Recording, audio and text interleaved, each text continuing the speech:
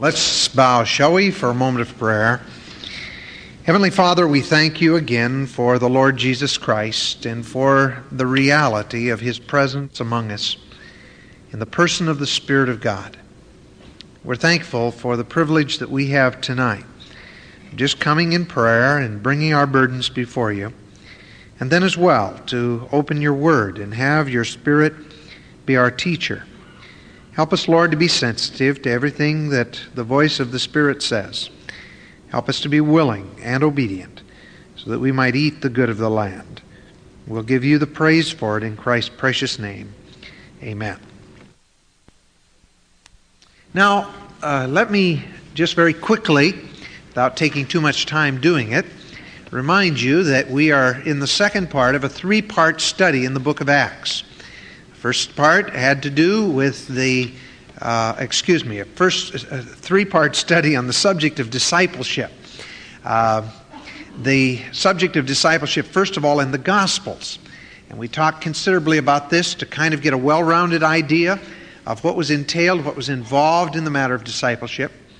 And the second part of this study is going to the book of Acts and seeing some particular aspects of discipleship as carried out in the early New Testament church, and just to see how the matter of discipleship from the Gospels applied in actual real life situations after Christ has ascended to the Father.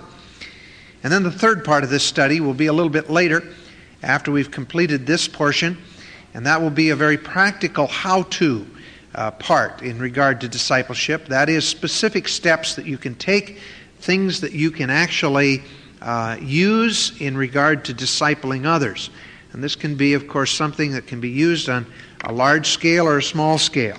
One of the most important things to keep in mind in this study is that we never disciple people to follow us. The least we can, the only thing we can do, the most we can do, is to bring a person, first of all, to a knowledge of Jesus Christ. And that, of course, comes just simply by pointing to the Lamb of God that takes away the sin of the world and showing them the beauty and reality of Christ in our life and our conduct, and sharing with them what the Word of God says, and allowing the Holy Spirit to use His Word to bring these people to a knowledge of Christ. But we do not then disciple them in order that they might be followers of us. One of the greatest misnomers in regard to discipleship today is exactly that. And we're seeing more and more. There's a real trend where people are making requirements for people in sort of a legalistic way, that you're my disciple, you have to obey me, you have to do this. They're asking them to do things that are certainly not pleasing to the Lord. And there's a great danger that we get people to look to us. Discipleship is that which is only legitimate as we lead others to follow Jesus Christ. He is the only didaskalos that is really worthwhile. He is the only one who has the right to call men His disciples. And so we need to be very, very careful and very alert that we not have people follow us, but that we teach people how to follow Him. And so that's what we're seeking to do. And that's what we find in the book of Acts. And we have a number of things that are involved in the matter of discipleship in this book. We've listed 11 in all. First is the Spirit and the disciple. Second was salvation, or the doctrine of soteriology, and the disciple. And then last week we started talking about soul winning and the disciple. And just to bring you up to date, let me remind you again that there are a number of cases of soul winning, not in the mass evangelism, that's another subject, but in the matter of personal soul winning that we find in the book of Acts. The first thing that we looked at, the first instance, was that of the lame man in Acts chapter 3. And we saw that this lame man was pointed to Christ by Peter and John, and the circumstances around his salvation was actually his healing, a demonstration of supernatural power. And we saw that the result was that he praised God and that he witnessed, and that as a result Peter had an opportunity to preach. And then came persecution to the church in connection with that as well, and 5,000 were converted. And another great move of God, other than the 3,000 that were saved at Pentecost, there was a great movement of God as a result of this power of God demonstrated in the salvation of this man. And then in chapter 4 and verse 21, it says that God was glorified. And so this again was one of those instances of personal evangelism or soul winning by the disciples of the Lord Jesus Christ. Second instance was that of Acts 8, verses 26 through 40, and the story of the Ethiopian eunuch. This time it was not an apostle, it was a deacon. It was not a clergyman, if you please. It was a layman, but a layman that was being used of God. And we saw that that one was Philip. We saw as well that the place that he used as the launching pad in winning this Ethiopian eunuch to the Lord was the Old Testament truth. Taking the man from where he was reading in the Old Testament and then bringing him the gospel and showing him how the Old Testament related to the New, and particularly as it related to Jesus Christ. Using that matter of apperception, taking a person from what he knows to that which he doesn't know in order that he might learn. We saw the result was that he believed, he was baptized, and went on his way rejoicing. The third case was in Acts chapter 9. And then repeated by way of testimony several other times in the book of Acts. And we were talking there about Saul of Tarsus. The instrument that God used in the case of Saul of Tarsus, this was a real unusual one, was the Lord Jesus Christ himself. Christ returned in a vision to Saul and spoke to him directly. Saul, Saul, why persecutest thou me? And Saul immediately recognized he was dealing with Almighty God. And then the voice said, I am Jesus whom thou persecutest. Made it very clear that it was Jesus Christ himself. Now God doesn't often do that. And as far as we know, in the book of Acts anyway, and historically, this was the only time that this happened in exactly this way. But nevertheless, it was personal evangelism in the book of Acts and brought about great result with this direct confrontation being the method that was used. And the Apostle Paul, or Saul, became the Apostle Paul. He believed, he was baptized, and he preached. So those three we have given to you. Now we've got three more, and let's move into these. This is really an important one. It's recorded in both Acts chapter 10 and Acts chapter 11. The Holy Spirit gave Luke a lot of room, a lot of writing room on this particular personal work, because this was the opening of the door to the Gentile nations as far as the gospel was concerned. Up to this time, the converts have been Jewish or Jewish proselytes. But now soul winning reaches out even to those that are Gentiles. Once again, we find it in Acts chapter 10 and then repeated by Peter as he shared it with others in Acts chapter 11. Let's read a bit of it. There was a certain man in Caesarea. Caesarea was 27 miles up the coast from Joppa, not far from Tel Aviv, where Tel Aviv is today. And there was a certain man there called Cornelius, a centurion, a leader of 100, literally, of the band. The band is the word speres, which means 600s. And so therefore he was the leader of one group out of 6. He was a commander. He was a soldier. They were called the Italian band. He was a devout man, and one that feared God with all his house, and who gave much alms to the people and prayed to God always. And he saw in a vision, evidently about the 9th hour, about 3 o'clock in the day, an angel of God coming into him and saying unto him, Cornelius. When he looked on him, he was afraid, and he said, What is it, Lord? And he said unto him, Thy prayers and thine alms are come up for a memorial before God. And now send men to Joppa, and call for one Simon, whose surname is Peter. He lodgeth with one Simon a tanner, whose house is by the seaside. He shall tell thee what thou oughtest to do. The reason that Simon the tanner had his place there in Joppa by the seaside was because they needed water in order to complete the tanning process. And he also was outside the city because a tanner was almost as bad as a Gentile.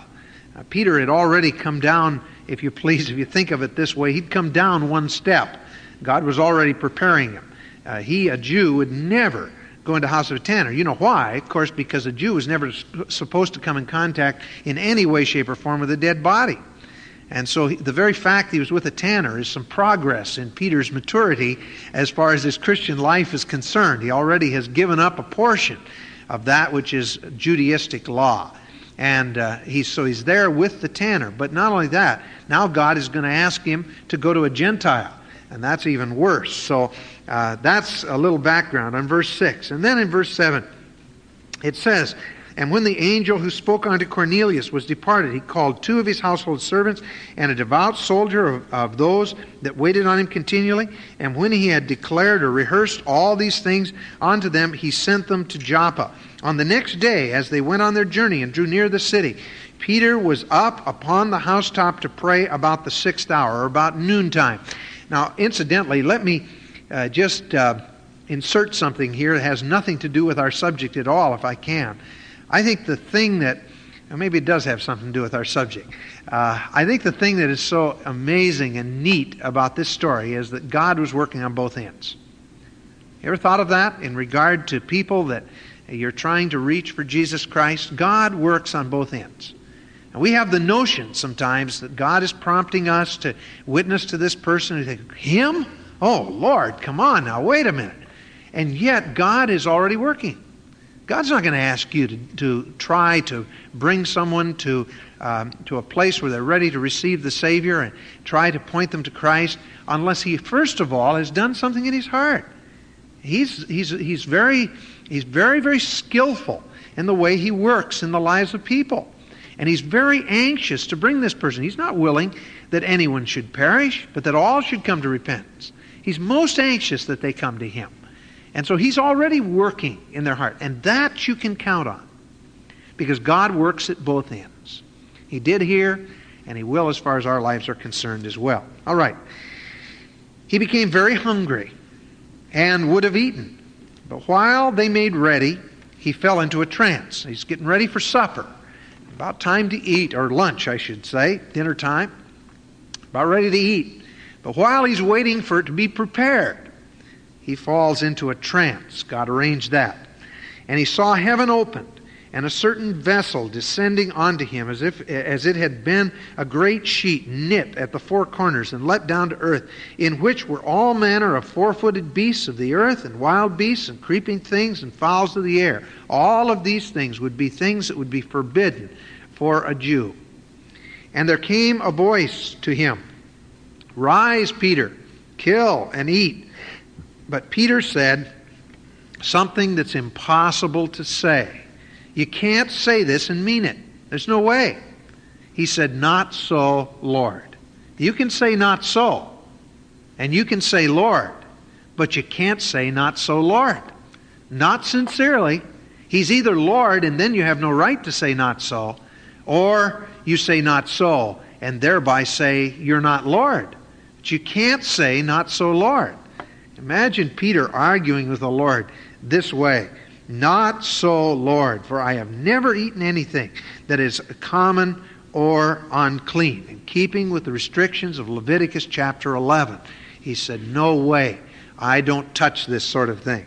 And the voice spoke unto him again the second time, "What God hath cleansed, that call not thou common." Now you see, as so often happens, the issue involved was not eating. The issue involved was not the matter of him eating these unclean animals. In fact, we're never told that he really sat down and ate them. And it's not likely that that was God's intent any more than it was God's intent for Abraham to slay Isaac. The point was that the lesson that he had to learn was that when God says that you're to do something, you're to do it. And when God says, I've cleansed something, then don't argue with Him. The point of the whole thing was that there was a Gentile that was going to call for him. And Peter had in his mind that the gospel, that salvation was not only of the Jew, as the Old Testament says, but that salvation was for the Jew. He understood that Jesus Christ came as the Messiah, that He was rejected, and that He died for the sins of the world. But he did not understand the implications that had as far as reaching Gentiles was concerned.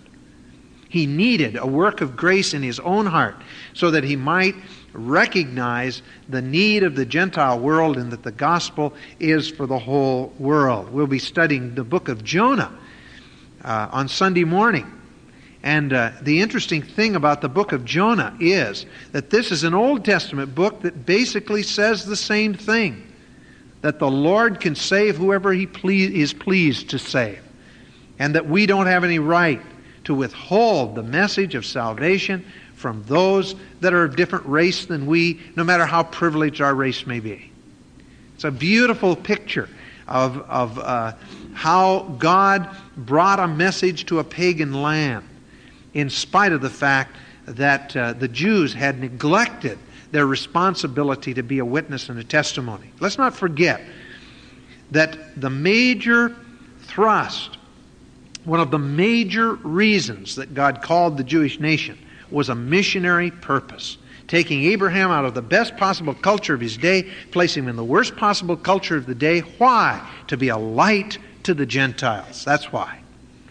And there needed to be a blessing brought by Abraham's seed to the whole world. And that blessing would be the gospel of Jesus Christ. The message was intended from the beginning to be a message that would embrace the Gentiles as well as the Jews. And the Jews failed in their missionary responsibility, and their lamp was taken from their lampstand. All right, now, the verse 16 then says, this was done thrice. Thrice. 3 different times. Same vision. And the vessel was received up again into heaven. Now while Peter was perplexed what this vision which he had seen should mean, behold, the men who were sent from Cornelius had made inquiry for Simon's house and stood before the gate. Now they wouldn't come in. They wouldn't enter. Jews and Gentiles had no dealings, and particularly in a social sense. And so they stood before the gate and they called out to him, but they did not enter into his house. They wouldn't venture to do that. And called and asked whether Simon, who was surnamed Peter, was lodged there. While Peter thought on the vision. You see God's timing again? The Spirit said unto him, behold, 3 men seek thee. Arise therefore and get thee down and go with them, doubting nothing. He had to throw that in because Peter was doubting plenty at this point. For I have sent them. Then Peter went down to the men who were sent unto him from Cornelius and said, behold, I am he whom ye seek. What is the cause for which ye are come? And they said, Cornelius the centurion, a righteous man, and one that feareth God, and of good report among all nations of the Jews, was warned from God by an holy angel to send for thee into his house and to hear words of thee. Then called he them in and lodged them. And on the next day Peter went away from them, and certain brethren from Joppa accompanied him. And the next day after they entered into Caesarea, and Cornelius waited for them, and had called together his kinsmen and near friends. And as Peter was coming in, Cornelius met him and fell down at his feet and worshipped him. But Peter took him up, saying, stand up, I myself also am a man. And as he talked with him, he went in and found many that were come together. For him to even go in was a very big step. And they said unto them, ye know that it is an unlawful thing for a man that is a Jew to keep company or come unto one of another nation. But God hath shown me that I should not call any man common or unclean. Therefore came I unto you without objection, as soon as I was sent for. I asked therefore, for what intent have you sent for me? Cornelius said, 4 days ago I was fasting until this hour. In the 9th hour I prayed in my house, and behold, a man stood before me in bright clothing. And he said, Cornelius, thy prayer is heard, and thine alms are had in remembrance in the sight of God. Send therefore to Joppa, and call here Simon, whose surname is Peter. He is lodged in the house of one Simon a tanner by the seaside, who, when he cometh, shall speak unto thee. Immediately, therefore, I sent to thee, and thou hast well done that thou art come. Now, therefore, are we all here present before God to hear all things that are commanded thee of God? Peter opened his mouth and said, Of a truth I perceive that God is no respecter of persons. Now that's an Old Testament truth, by the way. You read about that in the book of Job and in 2 Chronicles and in Deuteronomy.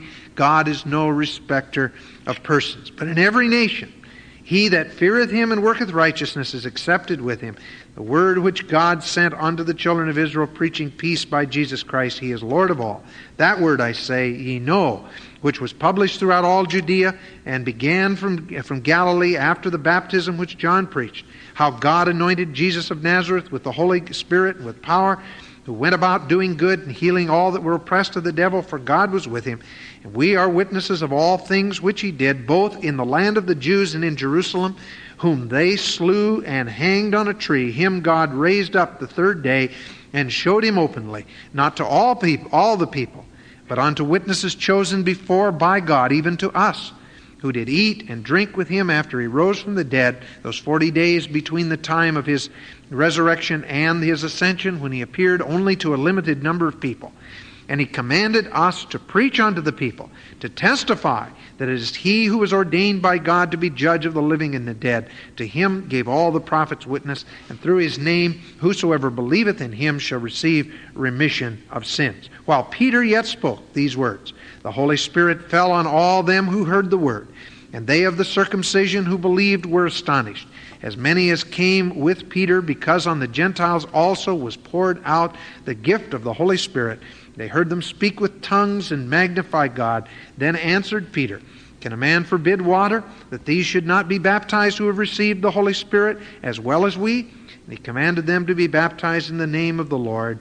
Then asked they him to tarry certain days. Now chapter 11 virtually repeats the same story, only it's Peter reiterating this story to the others that are wondering and doubting about this. Incidentally, let me just say a word in regard to the matter here. Remember that in the book of Acts, there are possibly 4 times where the Holy Spirit was poured out and where they spoke with tongues. The first was the initial outpouring of the Spirit of God on the day of Pentecost. The second was an outpouring of the Spirit of God with now a different ethnic group, which were the Samaritans.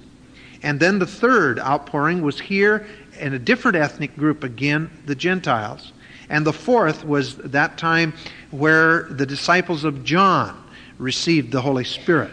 A very distinct time thing. It's interesting, isn't it, that in the conversion account, even of the Apostle Paul as an example, there is no record of speaking in tongues. There is a record of the Holy Spirit filling him. There isn't a record of any speaking in tongues or anything of that kind. It's very limited and very specific, and that gives us a clue as to the matter of tongue speaking in the book of Acts. That's just by the way as we go along. Now let's analyze this again as we have in this little outline. First of all, in Acts 10 and 11 we have the story. The individual was Cornelius, and Peter was the instrument, along with, of course, the messengers and the angel and the whole scene there. And God used a vision on both ends, a vision both for the personal worker and for the convert himself. And what Peter was to use as far as a method, I like to call picking ripe fruit, because that's all it was. I mean, everything was accomplished and done. God says, you go and just tie the knot. You go and finish the thing up. You go, the fruit is ripe, and you just go and reach up and pick it. I have this happen sometimes, Not long ago I had a couple in my office that were just kind of feeling that their relationship wasn't together what it ought to be. And I was counseling with them, and I said, explained the plan of salvation, realizing that they probably didn't know the Lord. And then I said, have you ever personally asked Jesus Christ to be your Savior? I turned to the girl first for some reason, and she smiled back and she says, yes, I have. Oh, I said, could you tell me when? She says, last Sunday morning after you preached. I said, well, that's great. That's super. And I turned to the guy and I said, how about you? He says, no, I haven't. I said, would you like to? He says, why not?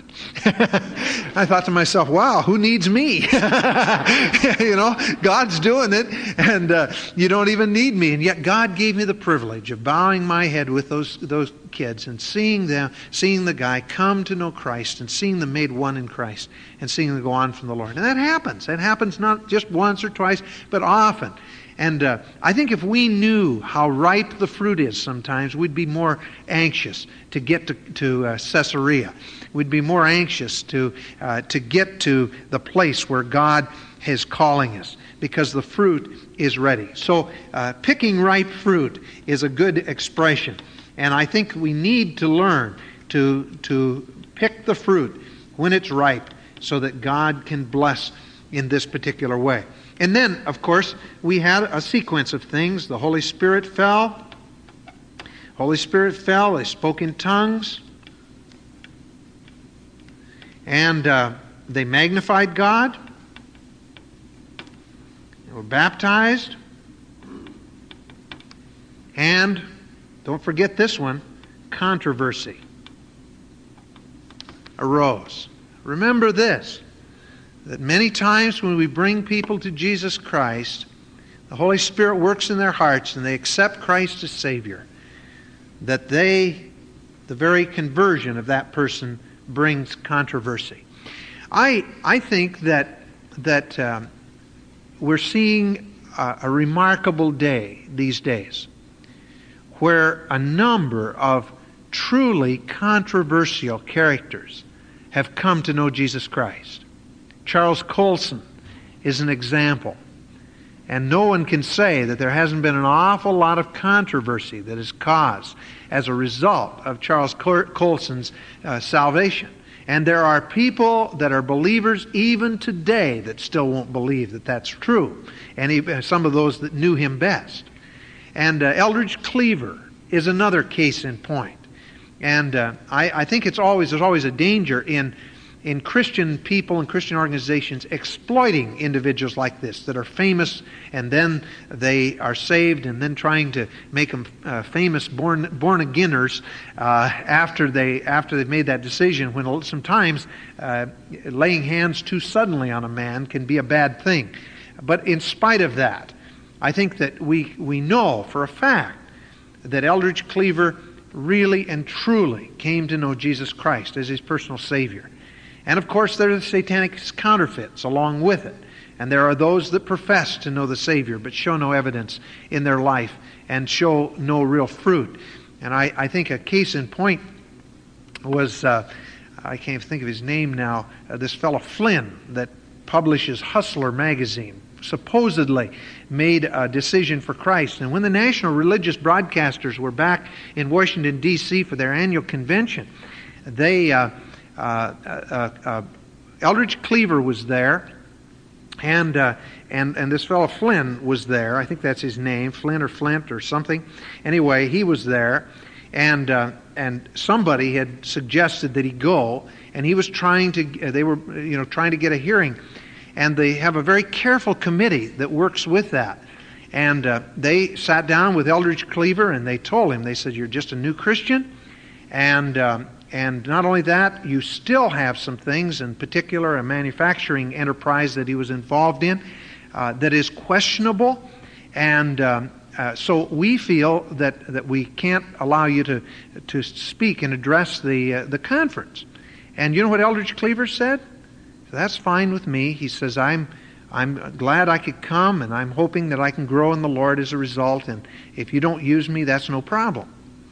But this other guy, they sat down with him. They said, "You're still connected with Hustler magazine and a million other things, and there's some serious question here." And he got mad, and he went out and he tried to get a block of people to sort of have a power play and try to get the platform.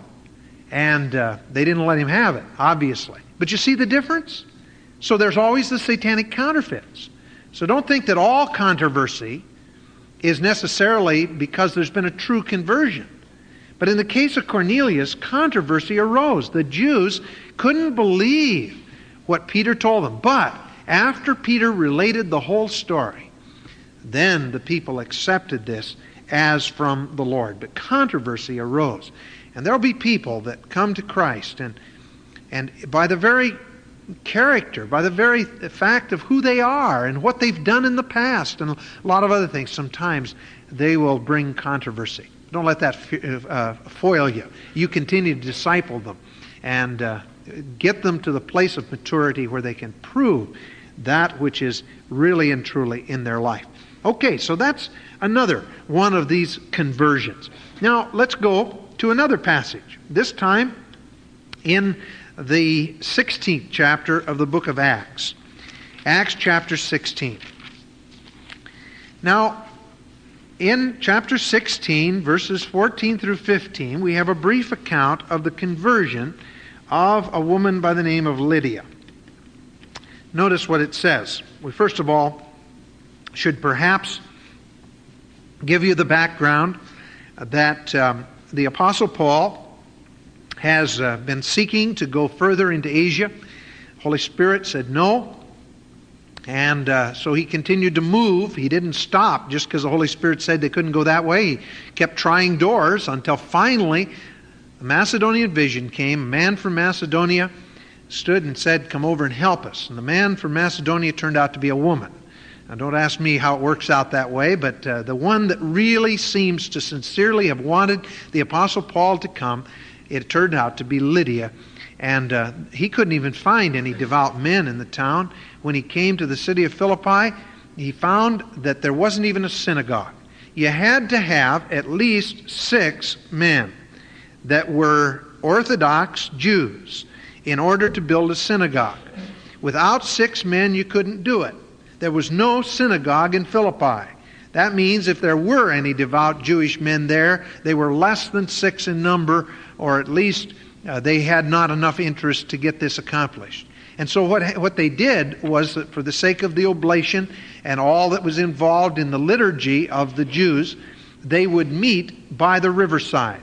And so that's where the Apostle Paul found Lydia and some of her friends.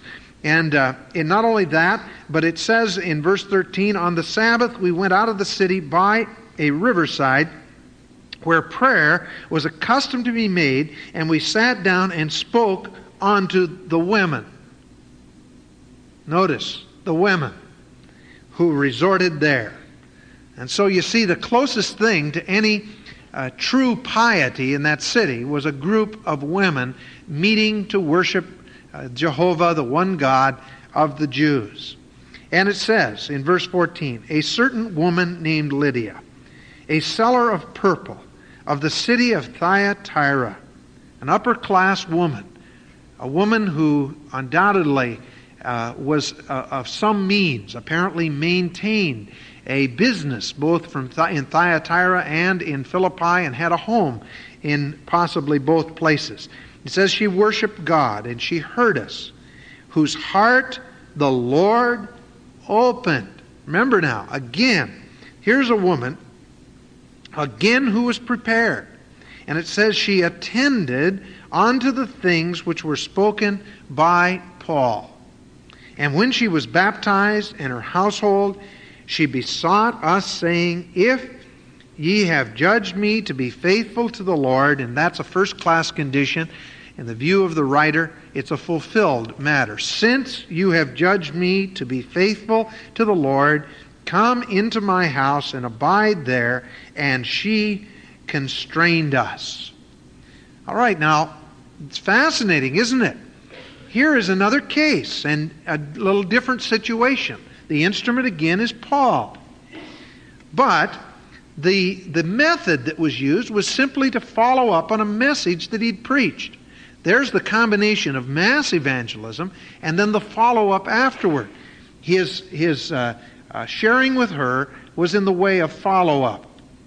You see, it's very important to realize that people often come to know the Savior just as a result of hearing a message. And often God will lead a person then to follow up on them. And what happened? She opened her heart. She opened her heart. She attended. She paid close attention. That, of course, is the point of conversion, no doubt. She was baptized,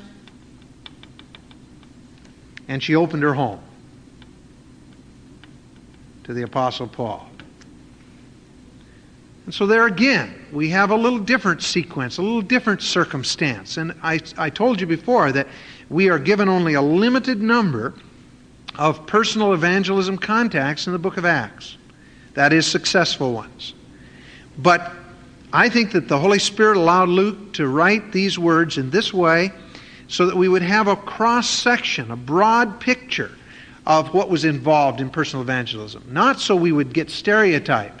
If we had only had one, then, or if we had all of the conversion experiences all the same, then we get the idea this is the only way it can be done. But it's God's purpose that we understand that there are many, many circumstances under which people come to know the Savior. Now, you remember that Paul continued to preach, and one of the things he did was cast out a demon out of a young girl. And this girl no longer had her magical powers as a result. And so they threw the Apostle Paul and Silas into prison and told the authorities they teach customs which are not lawful for us to receive, neither to observe, being Romans. We're Romans. We can't believe this stuff that they're talking about. That wasn't the real motive. The real motive was they'd lost the gain, their hope of gain from this demon-possessed girl. And so they gave them many stripes. They cast them into prison. They charged the jailer to keep them safely. That's as much as to say that if you don't, you're dead. These are important prisoners, they said. And so therefore keep them safely. Roman guard had a very interesting situation, because if he let a prisoner escape, remember we had down here in Santa Clara County Jail, they had four men escape the other day. And if that was a Roman jail, then the jailer would have to serve the sentences of those men that escaped. That would be no fun. Is it any wonder that the Philippian jailer was going to commit suicide when all the doors were found open after the earthquake? Because he would have been faced with the sentence of all of those men, and some of them would have had death sentences. And it just wasn't a very smart thing to lose a prisoner in that day and age. And so he put them in just for safekeeping, making sure. He thrust them into the inner prison. Now the prison had a vestibule and an outer prison. And the vestibule would be primarily a living quarter for the jailer. And then there would be an outer prison, and the outer prison would be minimum security. The inner prison had no windows and no circulation at all. There was no air, there was no light, it was total darkness, except for perhaps a candle or a lamp, I should say, that would be placed in there at certain times. But this, of course, would be a dungeon, a definite dungeon. And he didn't take any chances. He threw them into that inner prison, and in that inner prison made their feet fast in the stocks. Now here's a cautious man, if I ever saw one. He wasn't about to let these fellows escape. And so then it says, at midnight, Paul and Silas prayed. Now you remember, they'd been beaten probably with 39 stripes, which was common. And they have their feet fast in stocks, and they're in this dungeon in total darkness. And they can't sleep anyway. People that have insomnia, the Apostle Paul gives us a pretty good idea of what to do when you have insomnia. You'd have insomnia too under those circumstances. And what he did was pray and sing praises to God.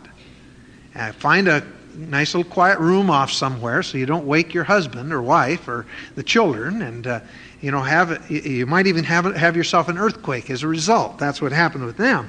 I often wondered just how loud they could really sing to cause all this. But it says they prayed and sang praises unto God, and the prisoners heard them. Now you see, songs of praise to God under difficult circumstances is a tremendous way to prepare people for the hearing of the gospel.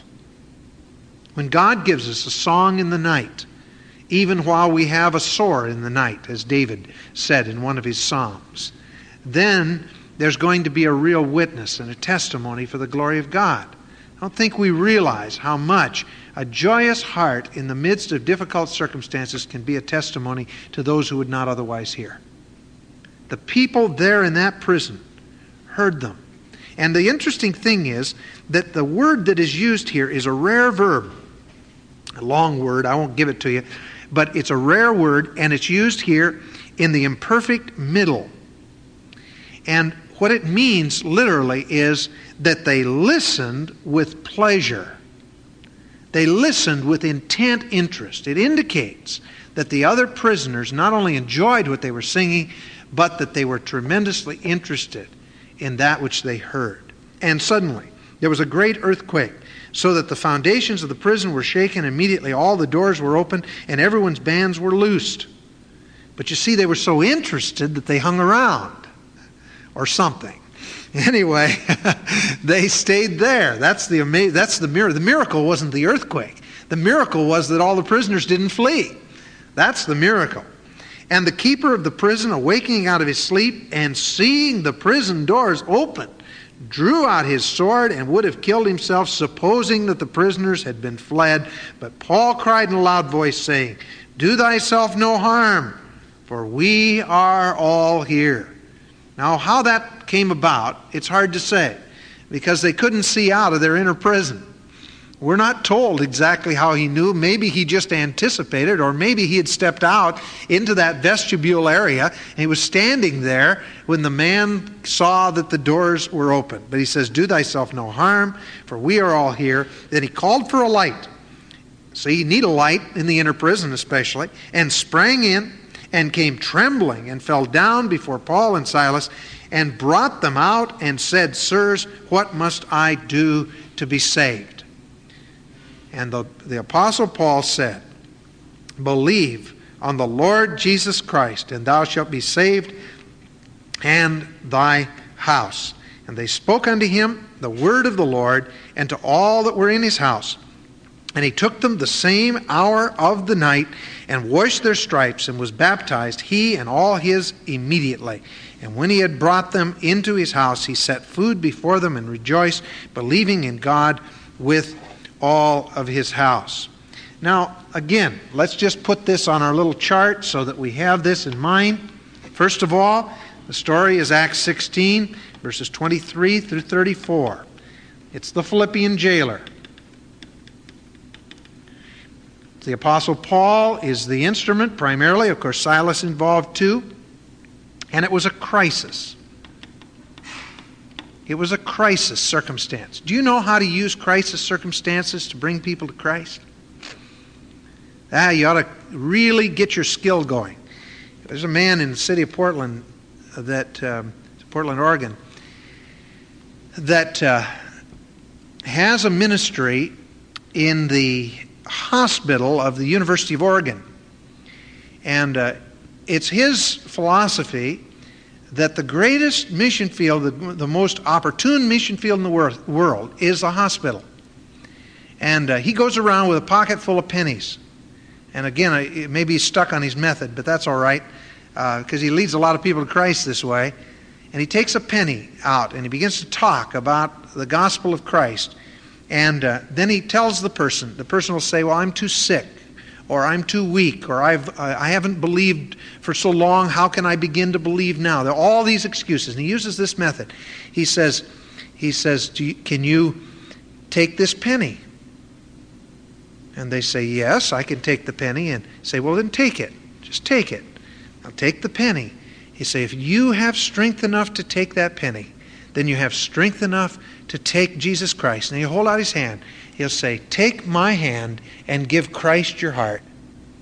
And he leads hundreds and hundreds of dying people to a saving knowledge of Jesus Christ with that simple little method of presenting the gospel. And people accept Christ and then go off into eternity, rejoicing Christians time after time after time.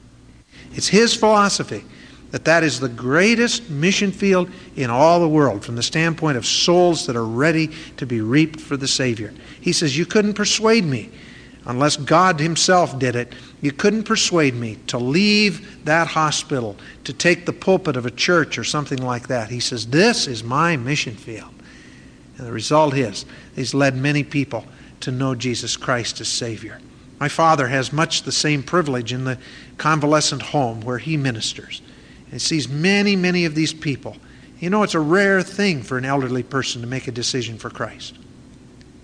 Do you realize that 90% of all the people who will accept Jesus Christ as Savior will accept him before he's 20 years old? And as you get older and older and older, the chance is less and less that you'll make a decision for Christ. It's difficult in a very real sense to really get through to a person who has hardened his heart against God for so many years. And yet, in that moment of crisis, they're ready.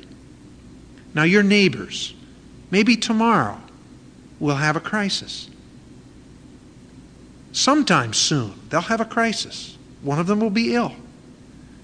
One of them will be facing possible death. One of them will have a close call. They'll lose something that's very precious to them. And it'll open doors that you wouldn't believe. Use the crisis moment as an opportunity to say, believe on the Lord Jesus Christ, and thou shalt be saved. He believed. Not only that, his house. And not only that, they were all baptized. See how baptism follows salvation in all of these cases. And he cared for them. He ministered to their needs out of the gratitude of his own heart. All right, now, those are neat personal evangelism cases that are given to us in the book of Acts. I said last week, we see many, many cases where there's personal evangelism attempts and where there's failure. But that didn't faze the Apostle Paul. He went about winning people to a knowledge of Jesus Christ. Now, let me give you 4 lessons just to kind of put the thing in perspective and get the thing in mind as we finish this tonight, and then next week go on to the matter of the disciple and service. First of all, it's obvious from these case histories that God uses a variety of methods and a variety of people. Don't ever get in a rut and stereotyped and thinking that there's only one method to point a person to Jesus Christ. And don't think that you cannot do it. All you need, you see, is a basic understanding of what's involved in salvation. What is it? That Christ died for our sins according to the Scripture. That He was raised the 3rd day according to the Scripture. And that men that place their faith in Him can be saved. Now that's basically what the message of salvation is all about. The gospel of Jesus Christ is just simply wrapped up in the fact that Jesus Christ died for sinners like you and like me. There are many things you can add. We talk about the ABCs of the gospel, or actually in reverse, CBA. You confess that you're a sinner, believe that Christ died for your sin, and ask Jesus Christ to be your Savior. There are the 4 spiritual laws with which you're all familiar. There's the 7 things God wants you to know that T. Marshall Morrissey put out years ago, or 4 things that God wants you to know, which is a little tract that you can use. There's the Roman Road to Christ, where you take verses out of the book of Romans and just follow through Romans 3:23, Romans 6:23, and Romans 10:9 and 10, and other passages like that. That is the Roman Road to Christ, as it's called by some. There are many, many methods. And you can have as many as you can possibly find in your arsenal. But you're going to find that there's going to be a person who is going to have an argument for all of those things. So develop another one right on the spot. Be ready always to give an answer to every man that asketh concerning the hope that is in you with meekness and fear. Know what the issues of salvation are.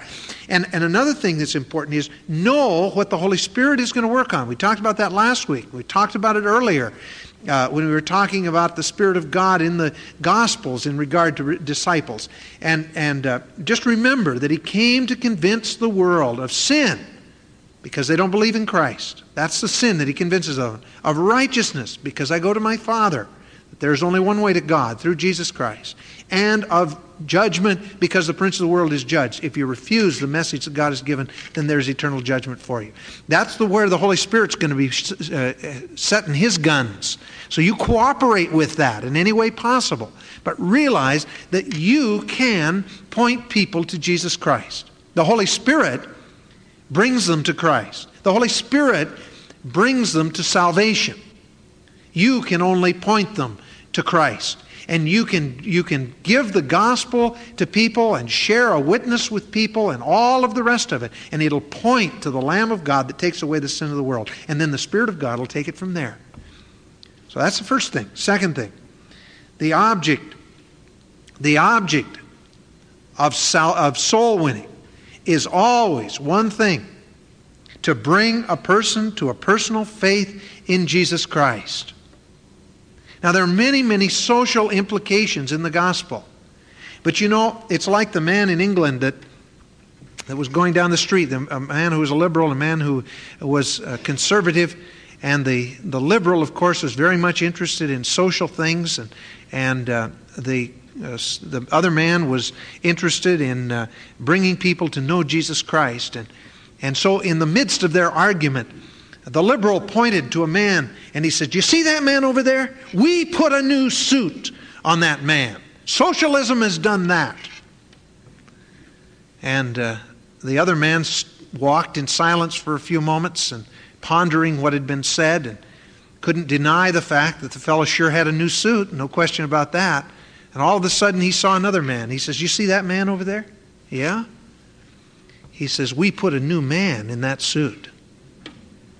And you see, there is a lot to be said about bringing others to Jesus Christ and then helping to meet their needs. We don't just say to them, if we really love them, "Be warmed, be fed." We put some overalls in what we've said, and we try to help and meet their needs. There's nothing wrong with that. There are social implications to the gospel. But get this, our primary goal is to put a new man in the suit, not to put a new suit on the man.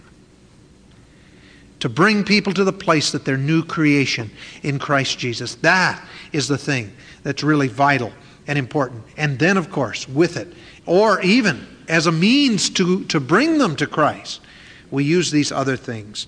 But that, of course, is the initial goal. The third thing is, God is no respecter of persons. Rich or poor, sick or well, He's not willing that any should perish. And God wants to save blacks, and He wants to save Chinese and Japanese and Indians. I remember my father was always, taking every opportunity he could to preach the gospel. He loved to preach. I guess maybe I came by it honestly. But Dad didn't have any preaching responsibility for a little while in Billings, Montana, except his television program, a weekly television ministry. And so he started going out to the Indians in Montana there, in central Montana. And believe me, some of those people are in an awful plight. And those people are so tough to touch, so stoic in their manner, and just had no interest in spiritual things. I used to stand up there and sing, and then Dad would preach, and I'd get so discouraged. It was so tough to stand and have these people give you these blank stares, and you couldn't really tell whether they were going to kill you or whether they liked you or just what it was, And all of them, Indians and all of them, just stricken with poverty.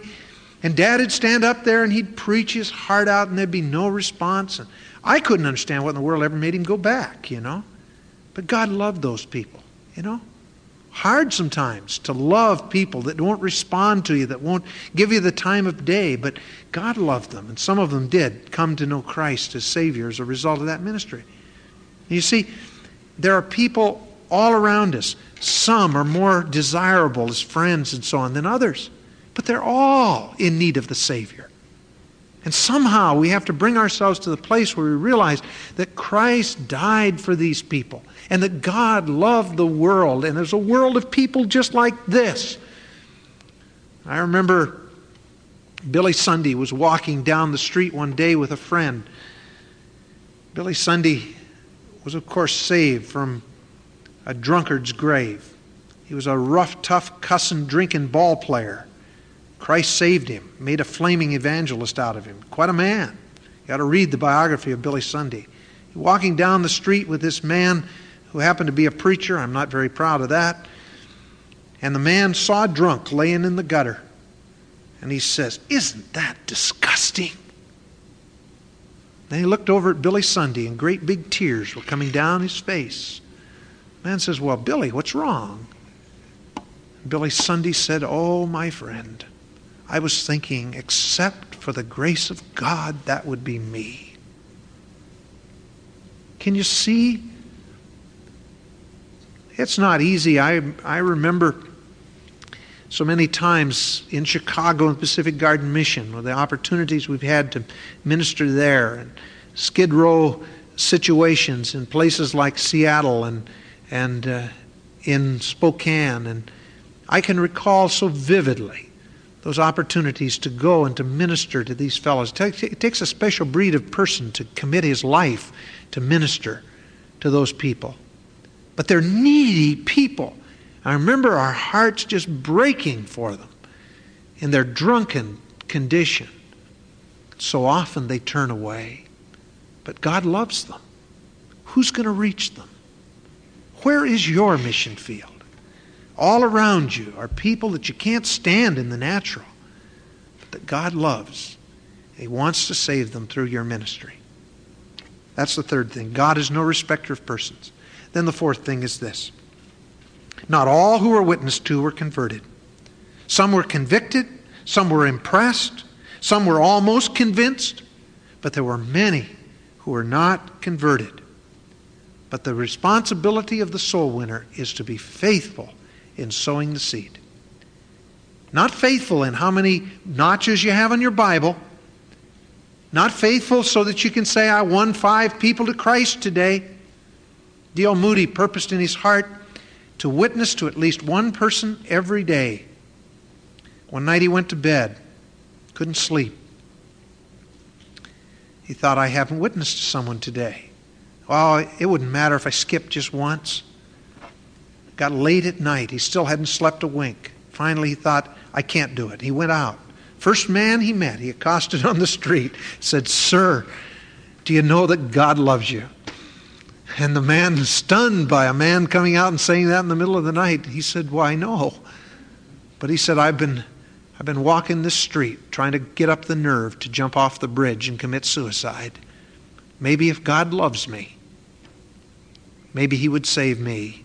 And D.L. Moody led him to Christ. And after that, it said that D.L. Moody never missed another day and another opportunity to witness for Jesus Christ.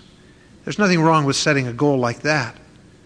But you don't set carnal goals like, "I'm going to lead 10 people to Christ this week," or something like that, because you don't know how many people are going to come to Christ. You only can know how faithful you're going to be, and you can trust the Holy Spirit to be faithful. But if you'll witness to one a day, you can be sure that some will come to the Savior as a result of your witness.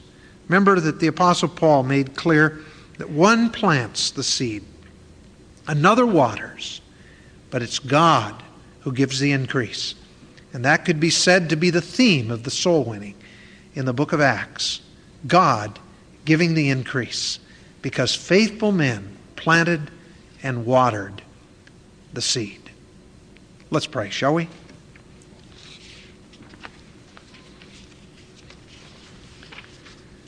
I think it's good for us from time to time to evaluate our lives and examine ourselves. I don't think a one of us could say that we have been as faithful as we could be in our witness for Jesus Christ. Sometimes we've quit because we've been discouraged. We've been turned down. What kind of a salesman would you be just because somebody said no to your product? You'd never sell anything. We have the greatest product in the world in the salvation offered in the gospel of Jesus Christ, and it doesn't cost to receive it. It's free. It's a free salvation, not cheap, but free.